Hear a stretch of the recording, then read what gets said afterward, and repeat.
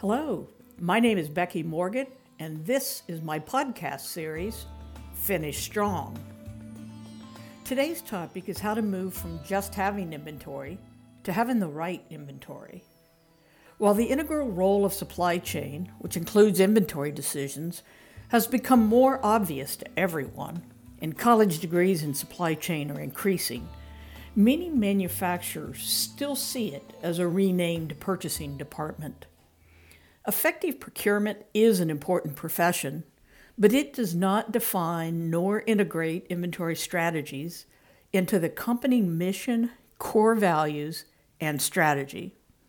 If anywhere at all, that's more likely the responsibility of planning or scheduling or supply chain. But do any of those really do that for your business? Setting up parameters in your ERP system is not strategic inventory management, nor is negotiating for volume discounts with suppliers. Both of those may be well worth doing, but neither adds value in a vacuum. Most inventory decisions today are based more on supplier pricing, lead times, and financial scenarios. A company that is currently highly profitable likely pays little attention to inventory until sales and profits sag or a major outage occurs. Then all of a sudden, things change.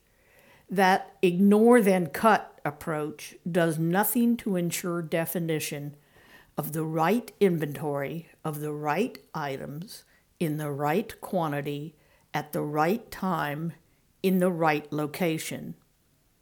Neither do ERP parameters or volume discounts, or for that matter, vendor-managed inventory. Each has an intended purpose, but none of those are designed to support mission, core values, or your current business strategy. It's important to gain meaningful understanding of the role of inventories in the business and operations strategies, and in accomplishing the mission consistent with core values. That's not a one-hour meeting. It is developing strategic thinking skills and line-of-sight connections from individual decisions to those elements. One good question to start with is, how would we know if our inventory strategy supported our mission, core values, and business and operations strategy?